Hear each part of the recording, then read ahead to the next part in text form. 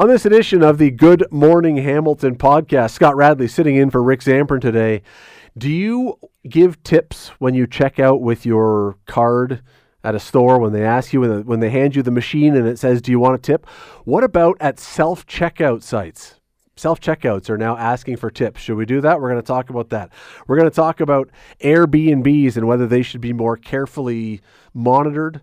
Gen Z members dumping smartphones for the old flip phone. We'll get into that. Should there be a limit on maximum heat in this city for apartments? Should there be a maximum heat bylaw? We'll get into that one. Heather Vaugeois is going to be in from the SPCA with her dog Reese, talking about a fundraiser for the SPCA and food that is designated for kids, that is marketed to kids. Oh, they've found that, guess what? Less nutritional value. We'll get into all of that after this. This is the Good Morning Hamilton podcast on 900 CHML. When we came out of COVID, we heard lots of talk about, hey, be generous to people who are serving you in restaurants or wherever else. It's been a tough time, and it was a tough time. There's no question it was a tough time. So the push was, 15% prior to COVID had been the industry standard for most tips. There were times you did more. Maybe occasionally you did less if someone really was a bad server, but 15% for the most part. But then it was, hey, maybe 20% is better, or 25, 30% some people were saying was the now accepted number. I don't know if people were doing that. Nonetheless, tipping was being pushed.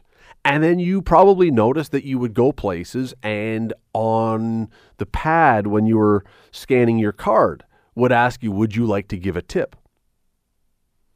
And that became awkward because, to me anyway, because at times you would not really have had any service per se. You'd go to pick up something at a restaurant and they'd ask you for 15%. Well, should you give 15% at takeout when you don't have a waiter? Well, now they want you to do this at self-serve kiosks. Let me bring in Bruce Winder. He's a retail analyst and the author of Retail Before, During, and After COVID-19. Bruce, how are you today? Yeah, I'm doing pretty well. Thanks for having me on. Bruce, I get the push that we were having. Let's help the service people after COVID, after a tough time. Although, I don't know that 30% was reasonable for most people. Nonetheless, this idea of tipping a computer kiosk at self-serve seems to have jumped the shark. This is Arthur Fonzarelli in his leather jacket jumping the shark literally in Happy Days. What is going on? Yeah, you know what? Society is out of control right now in many fronts, and this is one of them where tip creep has just become ridiculous. I mean, it's everywhere. Like you said, things, services where you don't even interact much with a human. And it's just become unaffordable. And the irony is that we're in, a massive or about to potentially go into some form of recession, right? So people are already behaving like a recession. So it just doesn't make sense to me. If I go through self-service and I do all my own scanning, should the store not be tipping me? Exactly. That you make a great point. I mean, that's why stores have set up all these self-checkouts. Anything you do that's a self-checkout or self is the company trying to save labor costs and effectively saving labor costs. So you're right. And prices aren't lowered for you doing it yourself. So, it doesn't make any sense at all to me. Yeah. I mean, I don't even know why, and I do at times. I'm not even sure why I do the self-checkout. And I honestly, I think the only time I do it is maybe because the line is shorter or I only have one or two items and let me just blow through and not wait in line. But as a concept, I hate the idea. And now that they're asking me to offer a tip in some places, it's making me even less likely to want to do it. Like this almost seems like it could push people the other way as they're trying to get people to do the self-checkout. It almost seems like it could push people the other way. Yeah, it's a slap in the face. I mean, it's basically telling your customers that you don't value their business and that you're trying to squeeze every single nickel out of them that's possible. So it's really an insult. If I see a company doing that, I would never shop there again. I would think, you know what, this is insulting. You're insulting my intelligence and you're taking advantage of our customer-seller relationship, and I'm out of there for next time.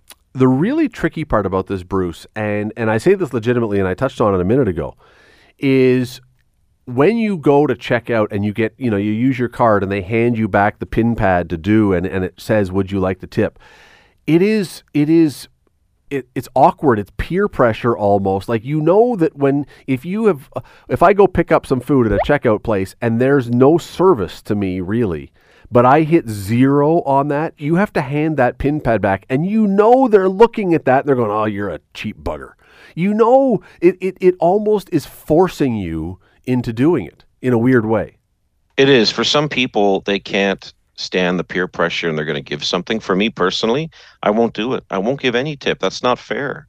I don't care if they look at me funny. I'll explain myself because they're not doing any work. I'm the one who's doing a lot of the work. I'm the one who's picking it up, and no one's waiting on the tables. Yeah. So, too much of servers' wages now have been pushed down to the consumer. Restaurant owners have to pay a higher wage. And I don't care if the food's higher. I just got back from Europe a little while ago, and there's no tipping in Europe. But people are paid a living wage. And yeah, things are a little more expensive. But you know what? They've taken out this whole tip thing. And I got to tell you, it feels pretty good. Well, your point is very, very good, though, that if I'm asked to pick up, to pay a tip at a place where I've gone for food pickup, I'm not sitting at a table. It seems like they have done an awful lot more work. If I do sit at the table and the waiter or waitress has to get my food and fill my water and do all those things, but they're asking for the same amount if I just walk in and pick up my food. And again, I think because of peer pressure or whatever the proper word would be for that, we do it anyway. It literally makes no sense. It doesn't. It makes 0 sense. It doesn't make any economic sense. It's just a cash grab. And that's why I say, when companies do that, I just get disgusted. I'm like, you know what? Pay your own bills. Don't get me to subsidize your bills for you. You already charge me a hefty price for food right now anyways. I'm not paying more. You can pay the person yourself. It's just really trying to take advantage of our customer relationship. We got to go, but do you see this going away anytime soon? I certainly wouldn't imagine that any place is going to suddenly stop asking for this now that it's become a thing. No, I don't think it's going away. I think that everyone is out for themselves in this economy, and everyone's trying to survive and gouge each other, whether it's pricing on the shelf or this kind of thing. And it's become like the Hunger Games. And unfortunately, I think society has regressed. That is Bruce Winder, retail analyst, author. Go pick up the book, Retail Before, During, and After COVID-19. Go pick up the book. You don't even have to sign for a tip when you buy it. Just buy the book. And Bruce, really appreciate you doing this today. Thank you. Yeah, no problem. Anytime. Take care. You're listening to the Good Morning Hamilton podcast from 900 CHML. Should I stay in an Airbnb or should I go at all? Lots of questions. Quebec is now cracking down on illegal short-term rentals like Airbnb. They are trying to, when I say cracking down, have more control over making sure that places are credentialed and not licensed. I don't know if licensed is the right word, that they know what's going on, I guess. I want to bring in Thorben Wieditz. He's with FairBnB. Joins me now. Thorben, thank you for doing this today. Thank you for having us. So help me out here. Why do we want the government, and in this case Quebec or anyone else, because other places are looking at this, I guess, why do we want the government overseeing Airbnb? Or do we? Or do we want to have less regulation? What do we want out of this? Yeah, we have been following the short-term rental dynamics in North American cities and in Canadian cities since 2016. When Airbnb initially started, there were no regulations, and Airbnb evolved in a, what one may call a regulatory loophole, using housing stock as hotel inventory. Initially, it was just like you and I renting out our own home every once in a while on the weekends or when we are away on vacation. But very quickly, people discovered that you can actually make a lot of money using residential housing stock as full-time hotel inventory. And what we have seen across North American cities, European cities, but also Canadian cities, in the context of very tight housing markets, that investors and speculators bought up, leased up, or otherwise acquired dozens and dozens, sometimes hundreds of housing units and turned them into hotel suites. Now, those hotel suites are absentee landlord run by design because they are managed through a platform, and often in residential neighborhoods that were planned, zoned, and inhabited by folks that want to live there full time. So, and because of that, it created a lot of problems. It removed housing stock from a very tight housing market, but it also introduced, party houses and nuisance and issues into residential neighborhoods and condo buildings. So, the platform itself, it showed, was not able to regulate itself and self-regulate through a review system, for example, that rates hosts and guests. So at some point, governments began to take a very close look at, what is happening in our housing market and what is happening with housing stock that is being converted into Airbnbs. And then we have always these issues with, stuff happens.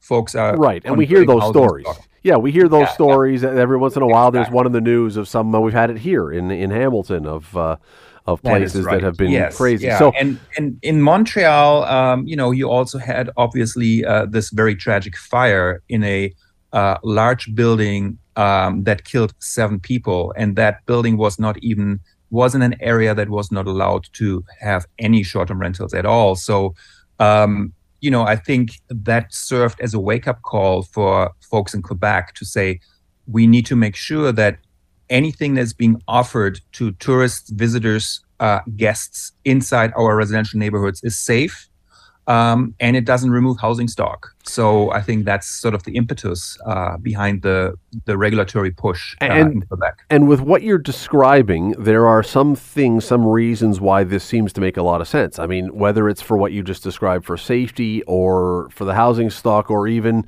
so that if I do rent an Airbnb, I know that when I get there, the place exists, that kind of thing. So I'm not, a consumer who's left high and dry.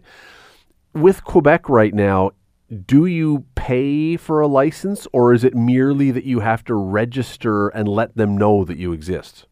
Oh, that's a very good question. I'm not quite sure.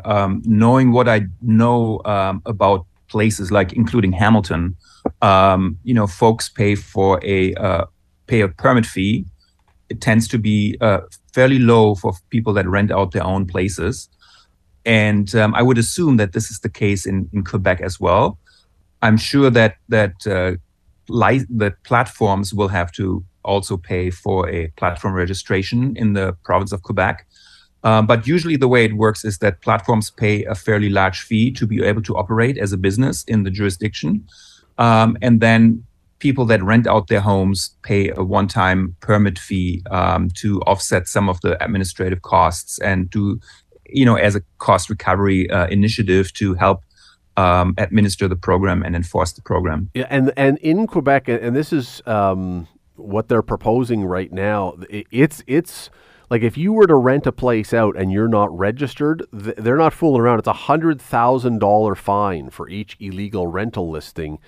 I mean that sounds enormous for this kind of thing. Is that simply an indication of how serious they're taking, or is this because, we always governments are always short on money and there's an opportunity to make money here? Is this because it's an easy way to make money because there's so many illegal listings, do we know? Or is this just preventative? No, I think the $100,000, that's a fine for the platforms like Airbnb, which we all know is a multi-million-dollar platform. Okay, not for the owner. The owner will also be fined, but I don't think up to $100,000. Okay. But the idea behind this in Quebec is a very smart one, actually, because it's very difficult for any government, as we all know, to do efficient enforcement, particularly if you have to track down tens of thousands of individuals who rent out their places on platforms that do not share the data with anyone. So, you really have to engage in a game of whack-a-mole if you want to find people that rent places illegally. What they have done in Quebec is that every listing on a platform like Airbnb needs to have a valid certification number, and listings have to verify every property to ensure that what they advertise on their platforms is indeed legal and safe. So, and if there is a property that is advertised on a platform like Airbnb, it's the platform that can be fined I see. up to $100,000 per listing, which is a way of holding these platforms accountable for the content that they advertise and profit from. And I think that's a very important differentiation between some other regulatory context where platforms are left off the hook, and platforms say, well, we encourage everyone to follow the rules, but we can't possibly make sure that everything on our platforms is legal. Like, there's too many listings. But in fact, platforms are very well equipped because they are tech companies after all, and they can double check the verification and certification numbers with the provincial database to ensure that any property that they receive to be listed has a valid verification number, just as it would require a valid credit card number, for example. So it's a very simple step, but a very efficient step, because it puts the platforms into position to police its content, which is a much more effective way than relying on governments chasing down tens of thousands of individuals and their properties. Thorben Wieditz from FairBnB. Really appreciate you taking a few minutes today. Thank you for this. Thank you. Have a good day. Bye-bye. You're listening to the Good Morning Hamilton podcast from 900 CHML. Seems that a bunch of people, younger people in Canada, have decided that smartphones are not all that they're cracked up to be. I know that I feel like I should be in some sort of 12-step meeting. I'm Scott. I'm addicted to my cell phone. I know that, my smartphone. I have a problem with it. But they are, apparently, a lot of younger people, less so, and stepping away from smartphones, going back to what you used to see on Breaking Bad, minus all the meth, we hope. Carmi Levy is a tech analyst and a journalist, joins us now. Carmi, how are you this morning? Well, I'm great, Scott. I mean, as you're talking about, I'm Scott and I have a problem, I'll say exactly the same thing about me, because last night, as I was updating my calendar for this morning and for this talk, I'm like, I'm thinking, I'm supposed to be going to bed. I'm not supposed to be using my phone before bed. I do this every night. I've got a problem. And yeah, I know I'm not the only one. No. And so for that reason, when I look at these stories of younger people, Gen Z people deciding I'm going to get rid of a smartphone or never have a smartphone, going to go back to the flip phones or the much simpler phones, I kind of say, hey, good on you for doing that, because it's a whole lot less time wasted. But do you think that's why they're doing it? Is there something else going on here? Well, I think there are a number of factors, and I think certainly the whole concept of digital detox is playing large among a lot of people, especially Gen Z, because they've grown up with it, and I think they're starting to realize it's harmful to them. And so, certainly it affects your ability to go to sleep if you're looking at a screen. That blue light is really terrible for your melatonin production. It hinders your ability to fall asleep. And then beyond that, it's just even during the day, it's constantly pinging you. Those notifications are constantly going off. You're responding to them like Pavlov's dog. That takes a mental toll. It affects your mental health. It affects your ability to focus on the real world around you, to get work done, to focus in class. And so I think we're starting to see kind of a reaction to it, and the right kind of reaction. It's like, maybe this isn't so good for us. And maybe we should balance things off. Maybe my life doesn't need to be dictated by a device that I keep in my pocket that's never more than an arm's length away from me. Maybe I should disconnect a little bit. It'll probably be good for my mental health. And I think that's fair. I can't afford it because of the work that I do. I'd love to get a flip phone, but I think recognizing, even if you have a smartphone, that it is potentially damaging, that there is two sides to it. I think it's a really good start, and I think that the fact that we are seeing a rise in popularity of these old phones that only do voice calls and maybe some texting, I think is really healthy for us. It means that there's a whole broad spectrum of experience, and we recognize technology maybe isn't the answer that we thought it was. And I think everything you just said makes a whole ton of sense, and I think you're probably right on all those points. There is one other thing, though, that I do wonder about, and that is, if you start thinking back, it seems like, sort of 25 years is the nostalgia era. Back in the 70s, we were all the TV shows, Laverne and Shirley, Happy Days, they were like, we were looking back to the 50s, and then in the 80s, it was to the 60s probably.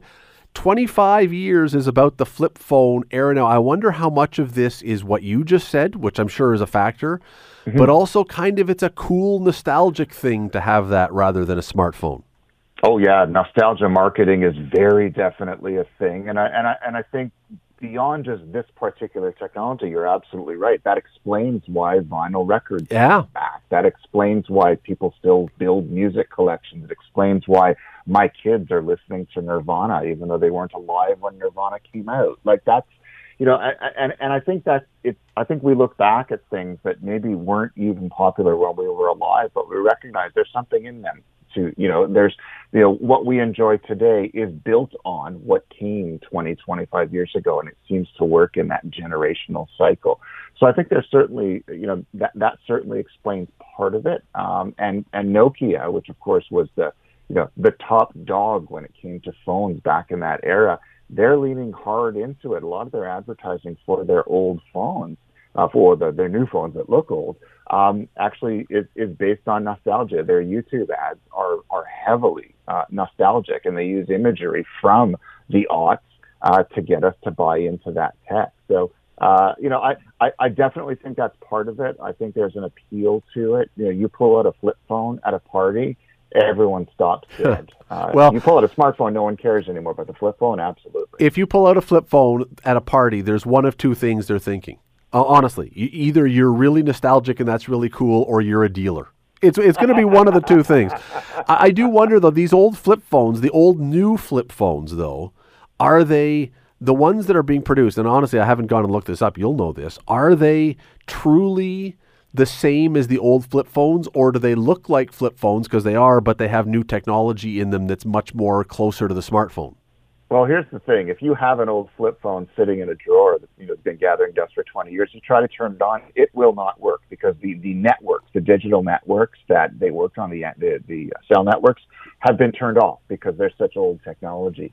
So the new flip phones that we see, the new feature phones, dumb phones, whatever we want to call them, they look like the phones that we bought 20, 25 years ago, but in reality, the insides are all different, much better battery life. They work on current networks. You'll probably get better sound quality too. It won't drop out as much. So, it's nostalgia, but it can only take you so far. It's the same reason why if you buy a turntable today, the guts of it are pretty sophisticated. It'll connect to your USB port. Your old turntable couldn't do that. Your old phone couldn't do a lot of things that the new phones do as well, even if they look nostalgic. Carmi Levy, technology analyst and journalist. Love having you on. Thanks for doing this, Carmi. Great being here, Scott. Thank you. You're listening to the Good Morning Hamilton podcast from 900 CHML. There are a number of tenants groups who are pushing for a new rule within the city to have a maximum heat bylaw.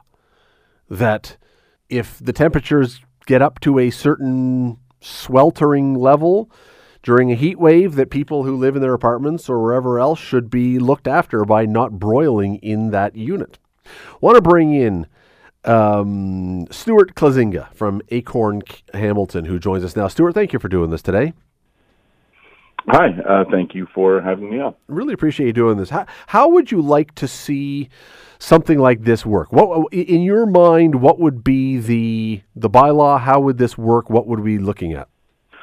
So the Residential Tenancies Act, provincial legislation, and Hamilton's own heat bylaw already have provisions in place for requiring heat be available in the winter. So they both state that unit has to be at least 20 degrees Celsius in all habitable spaces. So really, we're just looking to copy most of that language and just instead of at or above 20 degrees in habitable spaces, just change it to at or below 26 degrees in all habitable spaces. And the reason for 26 degrees is because that's sort of the threshold where, vulnerable people's health can really start to be affected by the heat, and it can really start to have a negative effect on their health. And this, like the seriousness of this is just as great as it is with cold. Like, people can die as a result. So it is something that we believe is important to protect people from. And who would this be for ideally, would this be for every apartment unit in the city, or would it be only for certain ones with tenants that have certain challenges? Or what would be the vision for the idea? So in the end, every rental across the city, be it an apartment, be it a townhouse, be it a single detached home that's being rented, they would all be covered just as those other legislations I mentioned. They cover all rentals for heat. Now, whether or not everything comes in all at once or is phased in gradually, that has yet to be seen, because certainly Hamilton has a very large tenant population. So having something like this come in, there will be logistical issues that will have to be contended with, such as the supply of these units, the supply of the manufacturing, the supply of installers, the supply of technicians, all those types of things. So it's not going to happen overnight just because it can't, but how long it takes to implement, we're still waiting to flesh all those details out entirely. One of the challenges, I would assume, we all know what housing costs in the city already. It's an expensive place to live, an expensive place to rent. Are you concerned that if you do this, that the people who rent the apartments are simply going to pass along the costs to the tenants, and the tenants are ultimately going to end up paying for this? So the Residential Tenancies Act, a lot of Hamilton's rentals are still rent controlled. New builds from the last couple of years are not. So those landlords would be able to, arbitrarily increase the price of rent once a year. I really don't know if there's anything that can be done in those cases. But as far as anything older than a few years, those rents can only increase by a certain percentage each year. And so we're not worried about those units being affected by the price. And as for the cost of rentals overall, I mean, we've seen this skyrocketing already without any protection provisions being added to what's already there. So, the rent is going to increase whether landlords are being required to protect their tenants or not. So, do we know if this kind of thing exists in other cities? This protection? In Canada, no. There is a municipality in Ontario, I believe it's Mississauga, but I could be wrong, that has so Mississauga has, I just checked my notes, Mississauga does have a maximum heat bylaw that requires 26 degrees, but it only applies in units where air conditioning is already present. So, like, a lease already includes air conditioning as one of the amenities. So otherwise, in Canada, we would be the first.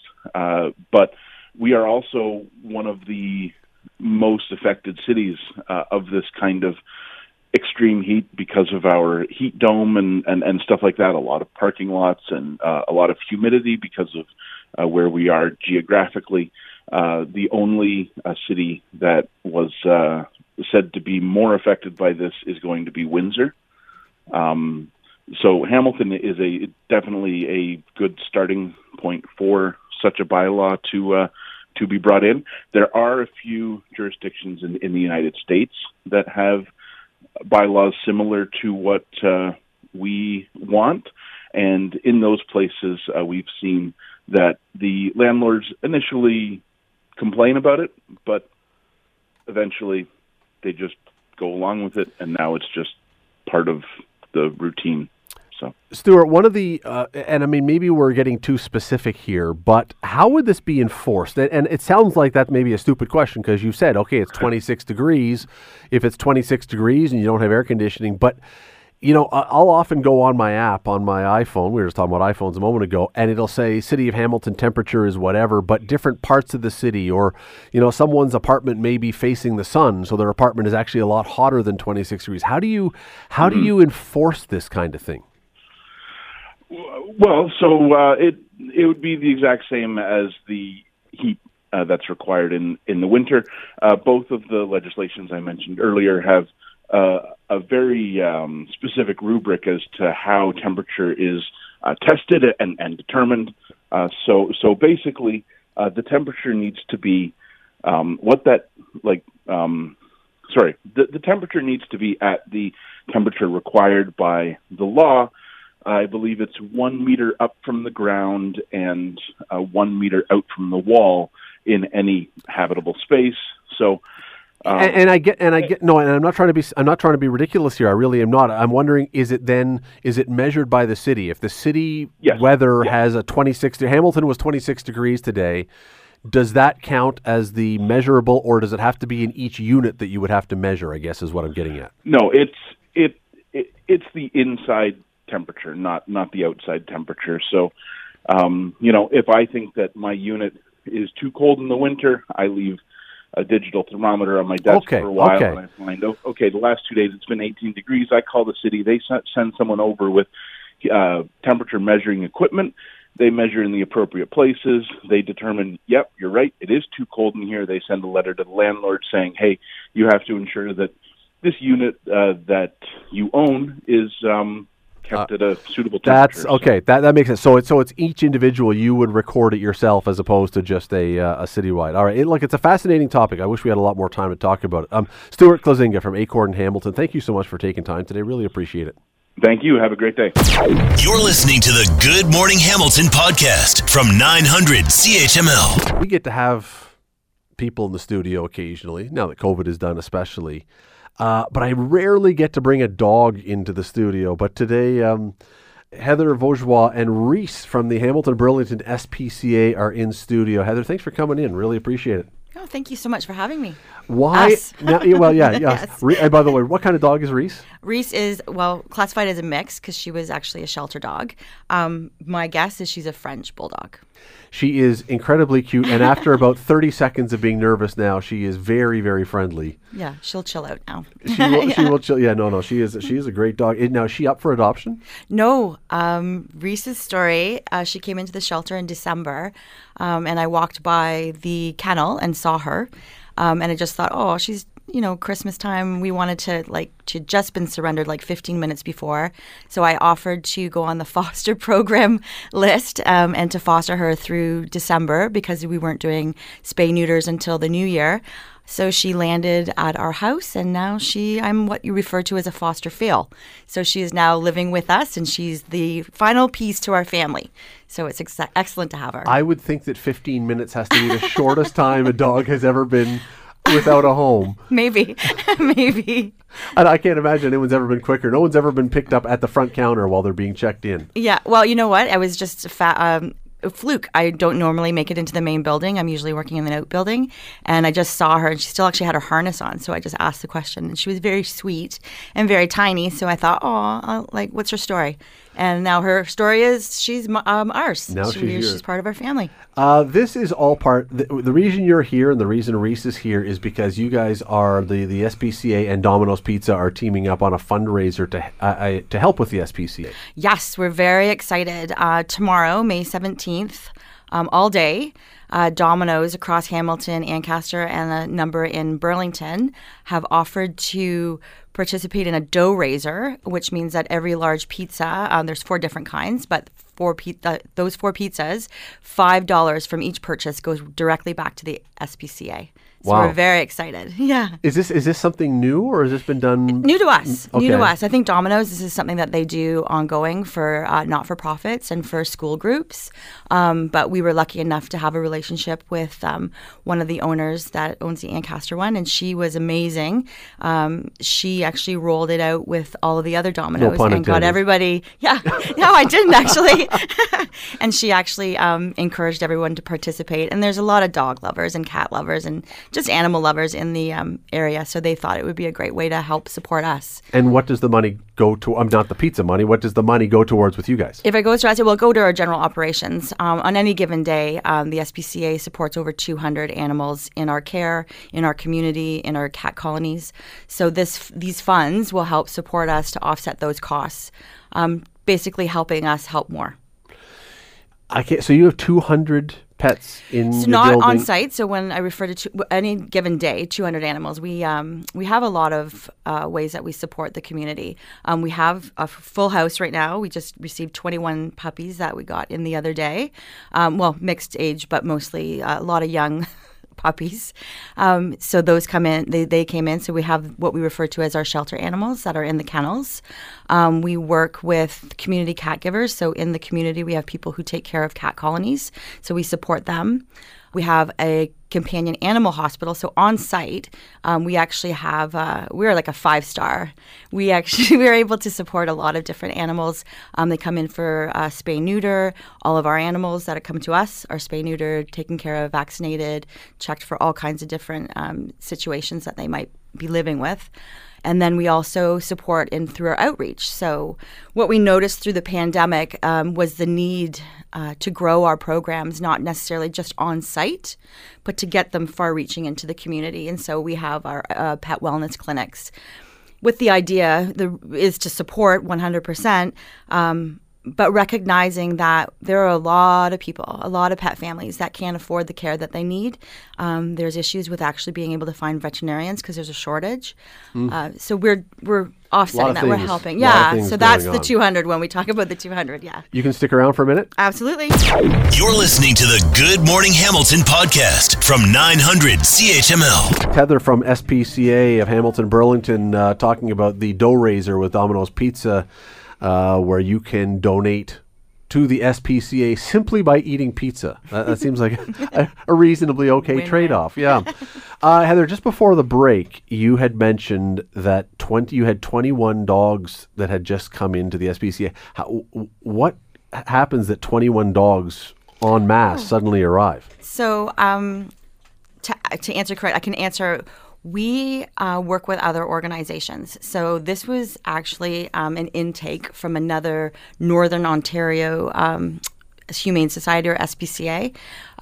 We have, obviously, if we bring 21 animals into this area, they'll have a better chance of being adopted out. Plus with, as I mentioned earlier, our companion animal hospital, we have the services that we can provide to those animals. Okay, because I was thinking when you said 21 dogs, that someone had a house with these in or something that does else. happen, but in this case, we were helping out another shelter. Is there still, we've heard a lot about post-COVID of people who adopted pets because they were home and they wanted companionship, and then post-COVID they discover they're not really great pet owners. Is that still a thing? So there is some truth to that, to be honest. In the spring, though, however, this is when we see a large intake of animals. We see a lot of kittens, which are like unwanted or like litters that come in through cat colonies. We also see puppies. So we do see a lot of animals that come in on a regular basis. To measure this, I started in COVID at the SPCA, so it was quiet. Now it is a steady flow of animals that come into our shelter. And we do have people who bring in an animal for whatever reason they're unable to care for them, be that medical with the animal, medical for them, moving. We try not to judge because at the end of the day, as soon as an animal lands on our steps, it's in the best place because we know that we will give it another chance, we'll get it healthy, and we will help find a home for it. What would be the common? You mentioned a couple, but the common reason somebody might drop a dog, especially drop a dog off at SPCA, is it? You mentioned health, either theirs or the animals. Is it? What other reasons would people have for dropping off? They just don't want it, or they've had puppies, or what? So some people, I think there's truth in all of those pieces, but I think that some people take on a puppy or a kitten, and then with being at home during COVID, you had that opportunity to be there. Then what happens is everyone's rolling back out to work, and then that's just the inability to care properly for an animal. So the decisions that these people are making are coming from a good place. So there's that. However, all kinds of reasons. Like, I don't think I could actually answer that fairly. I don't work in animal care. I work in the other building in administration. The stories that are shared with us, but at the end of the day, like as I said, when people make the decision that they're moving, or some people had to move back in with family, they just don't have the space or the room for an animal in their life. That's probably why they bring it to us. And again, speaking to the medical piece, sometimes animals come to us that are very sick. This is actually why we're rolling out with the outreach programs, because those are preventative. So we don't want people to come to us because an animal's sick and they can't afford food or medication. So by us going into the community and supporting those animals and those pet families prior to that, we're trying to eliminate that situation so that people don't have to feel desperate to release their animal to us. Because ideally, we want to keep people and pets together. The mental health piece, everything. That's their family. Your story, and if people were listening just before we had a break, your story about finding Reese, who's sitting beside you now, who's I think gone to sleep on us here. Probably. Is that's obviously the goal. Would you prefer that people adopt the animals from SPCA rather than going to a breeder or something else because they're already there and they need someone to take them? What I've learned in the last 2 years is that there are always animals at the SPCA or a Humane Society. So my attitude now is, why would you not try to give those animals a second chance? These are beautiful animals and they just want to be loved and they just want to feel secure. So yeah, I would say, to everybody, people will want a certain breed. I can't discourage that. That's not my place. But what I can say is that we always have animals up for adoption. We have these beautiful animals. We're really lucky.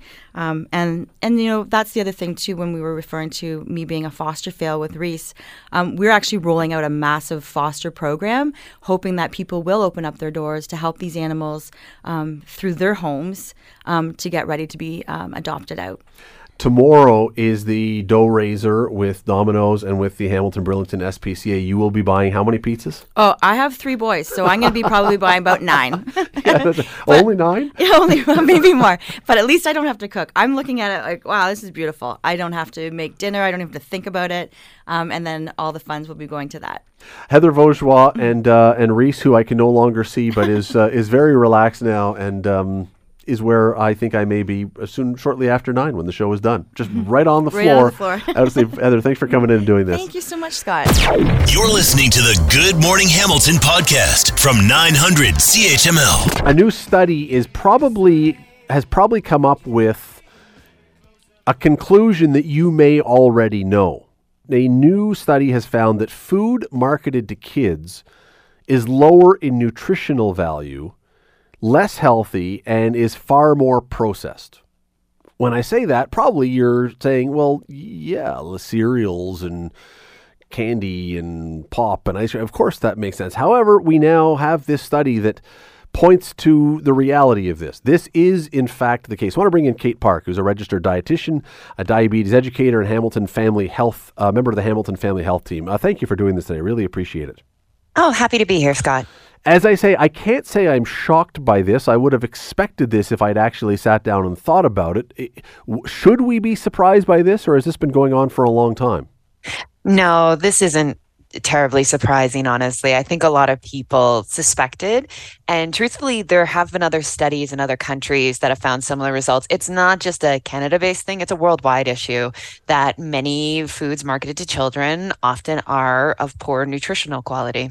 And I mean, as I say, the first thing when I think of, okay, just a second, what kind of foods are marketed to children? The first thing that comes to mind is cereal, like Saturday morning, well, in my generation, my time, Saturday morning cartoons. All we saw was a flurry of commercials for cereals. That one right there's probably a good example of the stuff we're talking about. Yes, that's a great example, as well as a lot of the foods that you'll find down the snack aisle that are targeted at children as well. Some portable yogurt drinks, things like that. There is a lot of marketing focus specifically around children when it comes to those products. Do you believe speaking of that on the snack aisle, do you believe the stories that grocery stores put those kind of foods at children's eye height so that the kids will see those when they're shopping with mom or dad? Oh, yes. There's a billion-dollar industry when it comes to food psychology in grocery stores, and placement matters, even to adults. Some companies will actually pay a premium to have their food at eye level for adults, but kids, it's just the same. In fact, if you look at some of the packaging with cartoon characters on it, you might notice that the eyes of the characters are actually focused in such a position that they'll lock eyes with a child as they're walking by, which draws them even more to the product. So next time you're in there, just take a look at where the cartoons are staring. Okay, so this may not be healthy, but you got to give a nod to the marketing people. That's kind of genius.